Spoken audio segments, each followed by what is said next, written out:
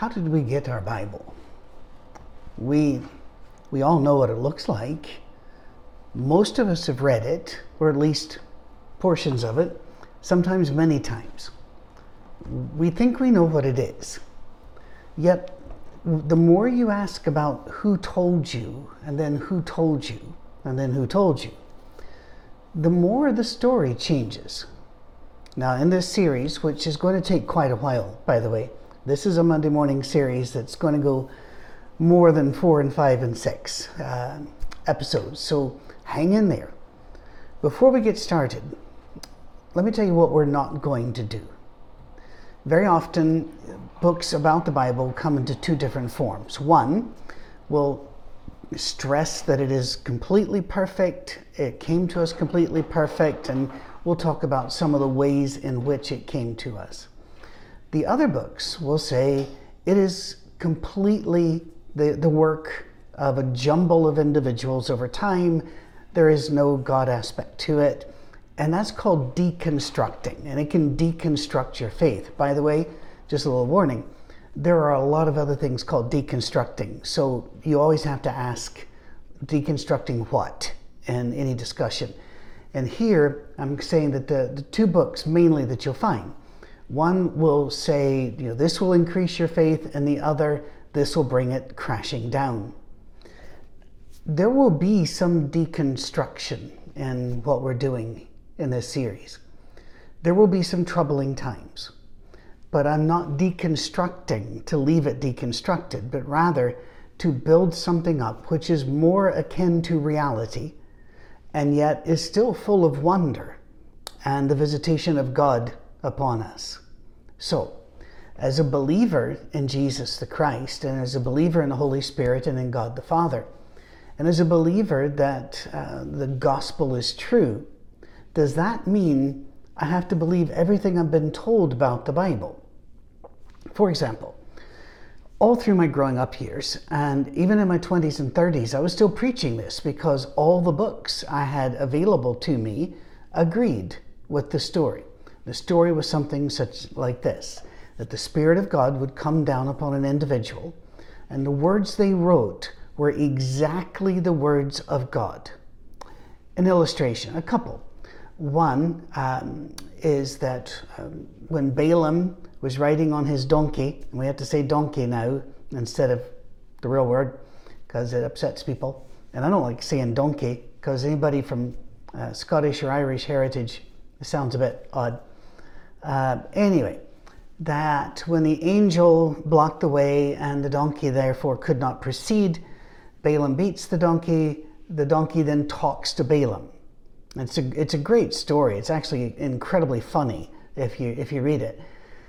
But the story was told to me this way. Now, God did not just tell the donkey to put it into its own words. God gave the donkey every single word. That's the way we were told. Every single word. That was given directly. All they were stenographers. Obadiah was a stenographer. Moses, a stenographer. And so on. All Paul did is write exactly the words he was given. Then we were also told that while all of our manuscripts have issues, that the original manuscripts, which are called autographs by scholars, those were without any fault. That one bothered me early because we're saying we have faith that something which has never been seen, a book, is out there somewhere, or was, and it was perfect, even though all of the copies we have of it are imperfect. That was a problem.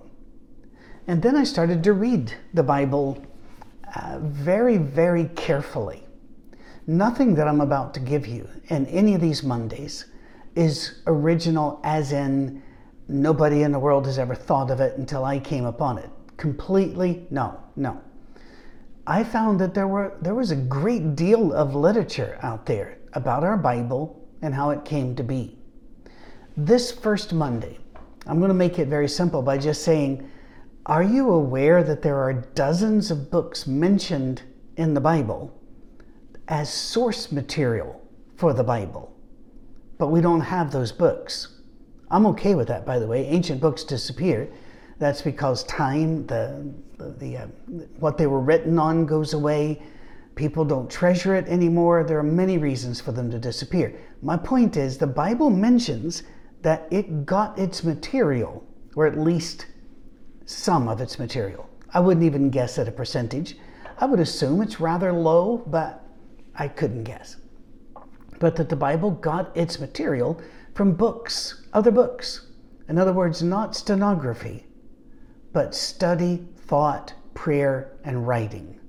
For example, I'm going to do these really quickly, but you can actually go to anywhere from Wikipedia just to a Google or a Bing search or whatever you use and say books referenced in the Bible that we don't have. And you're going to come up with a considerable list of them. The numbers of books vary because of the different ways people have of splitting and organizing the books. You'll see as I go, and I'll be doing this quickly, but this is why God created the pause button. You can go back and you can write all these down or get your own list. And the own list is so easy to find. In Exodus 24, verse 7, it says, "And he took the book of the covenant, he read it in the audience of all the people." And this book of the covenant is generally thought to be Exodus 20 through 23, but we don't know for sure what the book of the covenant was. And people will say, well, that's the Torah. This is Exodus 24. The Torah has 5 books. 3 of them follow this. How in Exodus would he be reading the Torah to them well before the time that the Torah covers? And also, could he have read the entire law to them in that one little sermon time? It doesn't really work. But there are other books that are even more obvious, like Numbers 21:14, the book of the wars of the Lord. Now there's a book that might be fun to find. The book, whatever it says, "Wherefore it is said in the book of the wars of the Lord," what he did here. And that's interesting. Now one which is very, very well known, and in fact you can actually get it. You can go online and get different versions. It's found fairly early, and that's the book of Jasher. Jasher. Jasher. That book is available online. And again, we find portions, and therefore you're going to find variations, but it's not hidden by any stretch. It's mentioned in Judges 10:13 as having more to comment upon about the battle where the sun stood still. It's also mentioned in 2 Samuel chapter 1 and verse 18, where Samuel was teaching the children of Judah the use of the bow, how to fight with a bow and arrow, and said that episode is found in the book of Jasher. Well, Jasher's not in the Bible, and it was a long time before we found the book. But there are many books we've not found. In 1 Samuel chapter 10 and verse 25, there was a book called The Manner of the Kingdom, or in some versions, the statutes, or the rules of the law. Some versions actually, even now, because we don't have the book, they just kind of smooth it over and say, he just told them how to be a kingdom. But in every one of our older manuscripts, it's obvious he's referring there to a book that tells them how to be a kingdom. And we don't have that. Or in 1 Chronicles 29 and verse 9, the book of Samuel the seer. Also mentions the book of Nathan the prophet, and also the book of Gad the seer. And you notice that these history books have a lot of original material that they're citing. Now, we don't have those books. I'm not worried about that. My point is this. They were not sitting in a room or under an olive tree, receiving a word, write the word, receiving a word, write the word. They were using source material, prayer, the community knowledge and story. And yes, inspiration. But we're going to have to figure out what inspiration means, because it doesn't mean what I was told it meant, which is a word for word for word. It can't. Going ahead, and 1 Chronicles 29:29 also the book of, we talked about the 3 books there. Second Chronicles 9:29 has the Acts of Solomon. And it's written also in a prophecy of Ahijah. It's also in the book, The Visions of Iddo the Seer. We don't have those. They're source material. The Acts of Solomon is also mentioned in 1 Kings 11:41, 2 Chronicles 11:15, the book of Shemaiah the prophet. And that would be good to have that one, because it is said to have the Acts of Rehoboam.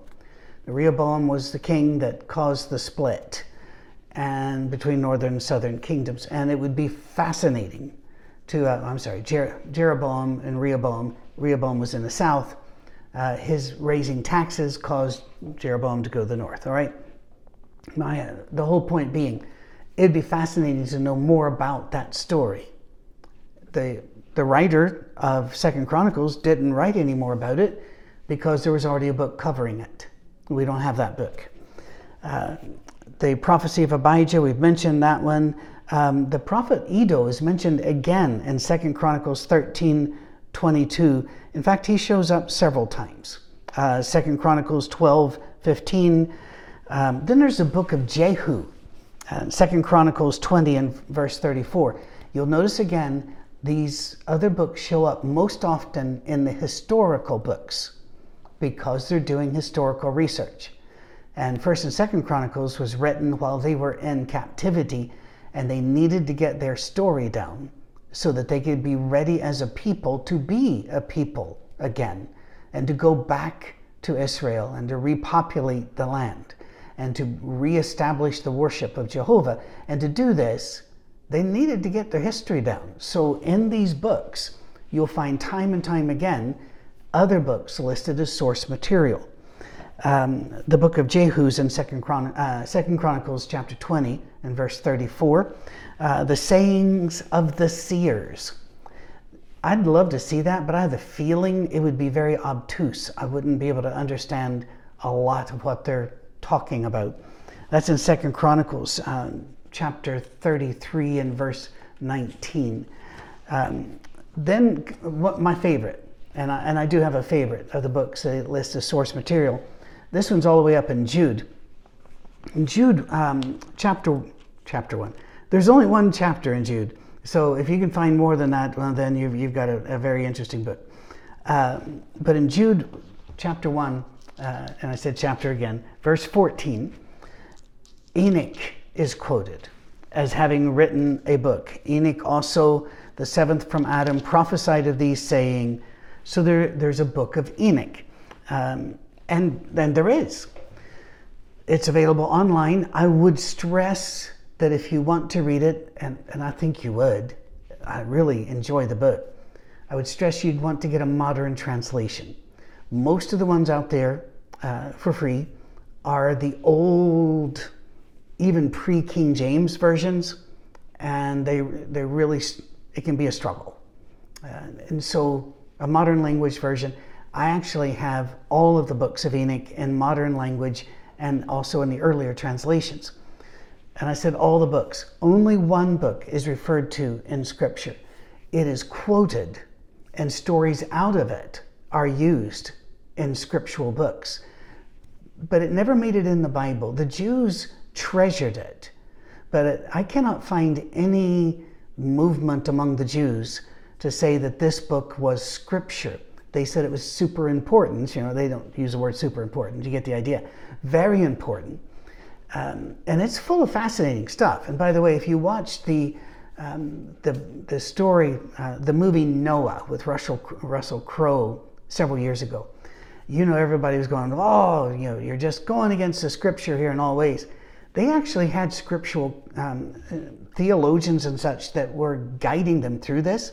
Yeah, even the rock monsters. And they used Enoch as an equal source material, because Enoch tells the flood story in a different way. And it is as old as the books of the Old Testament are. So it's fun, and it really is. And it shows a lot of supernatural behind the scenes. So I'm just recommending it, and you can You can read it or not, but I enjoyed it. Somebody's going to make a movie of it one of these days, but most likely it won't feel all that good. Well, people mess it up as soon as the camera goes on. Gad the seer, we've talked about that. In 1 Corinthians chapter 5 and verse 9, Paul refers to an earlier letter he had written to the Corinthians. We don't have that, but he refers to it, and so I'm using that as a source material once again. There's also an epistle to the Ephesians that is missing. It might be more accurate to say an epistle to the Laodiceans. In Ephesians chapter 3 and verse 3, he talks about the revelation that he told them about before in a few words. So that letter we don't have. So Ephesians is really 2nd Ephesians, but he refers to it. So again, source material. Colossians chapter 4 and verse 16, he refers to an epistle to the Laodiceans that he's asking them to send to the Colossians, and we don't have that. We don't have a scrap of it. And we just did Advent. Well, right before Jesus was born, of course, John the Baptist is born. In Matthew 2, chapter 2, verse 23, it says, "And he will be a Nazarene, so that it might be fulfilled what was said about by the prophets that he would be a Nazarene." There is no such statement in the Old Testament. It's referring to a prophet whose prophecy is being fulfilled. We don't have it. So Matthew uses it as source material, but we don't even know the name of what book this would have come from, or the prophet. In 2 Chronicles chapter 26 and verse 22, we have the Acts of Isaiah, which that might have been interesting because it evidently inspired Isaiah to do some writing, and that would have been interesting to see how that came about. In 1 Chronicles chapter 27 and verse 24, we have the Chronicles of David the king. We don't have that book. In Jude, verse 3, it says this, "Dear friends, although I was very eager to write to you about the salvation we share, I felt compelled to write and urge you to contend for the faith that was once for all entrusted to God's holy people." It's a great verse. It's easy to understand. However, it reveals something. Jude was about the first book written. It was absolutely in that first pile. And it refers to the gospel that they'd already received. It's already been entrusted out there. That may have been a book, but if it is, it's not one we have. We do know that Luke gathered sources to write his book. And he said, "I set out to do this." So he did interviews, we know, because he talks about the inner thoughts of people, and that doesn't show up in the other Gospels. But we also know that he gathered material. And so, again, source material.